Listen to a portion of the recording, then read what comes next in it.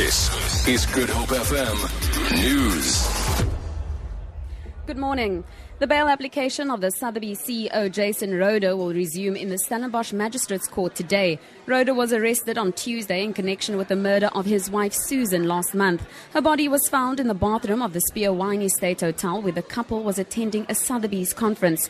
The incident was first reported as a suicide, but a post-mortem later revealed that the deceased had been strangled. Chris Mabuya reports. Affidavit Rohde claims police arrested him illegally and that this has traumatized his 3 teenage daughters. He says he has fully cooperated with police, underwent a DNA test, and has flown between Johannesburg and Cape Town on a number of occasions to make himself available to police. He says the state has not provided him with any proof as to why he's being charged. He also states he and his wife were both receiving counseling and that on 2 occasions, a report by a joint marriage counselor pointed out that his wife could be a suicide risk and should seek help immediately.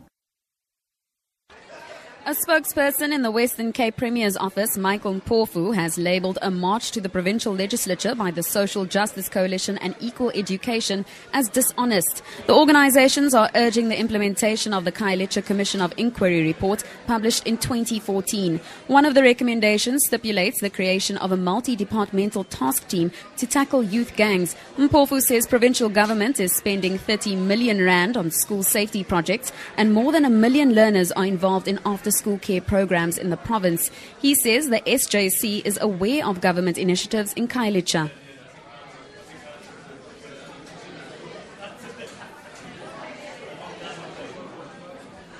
Apologies for that soundbite.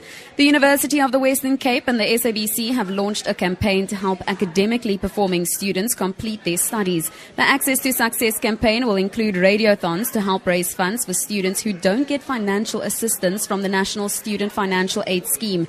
An estimated 3,000 students are unsuccessful in their applications to financial aid institutions.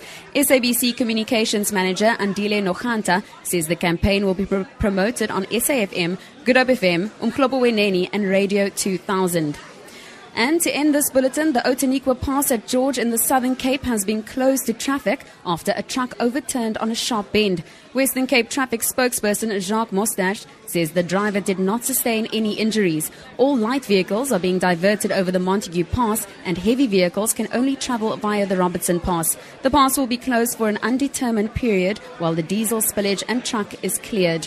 For Good Hope FM News and Traffic, I'm Tamara Mitrovic.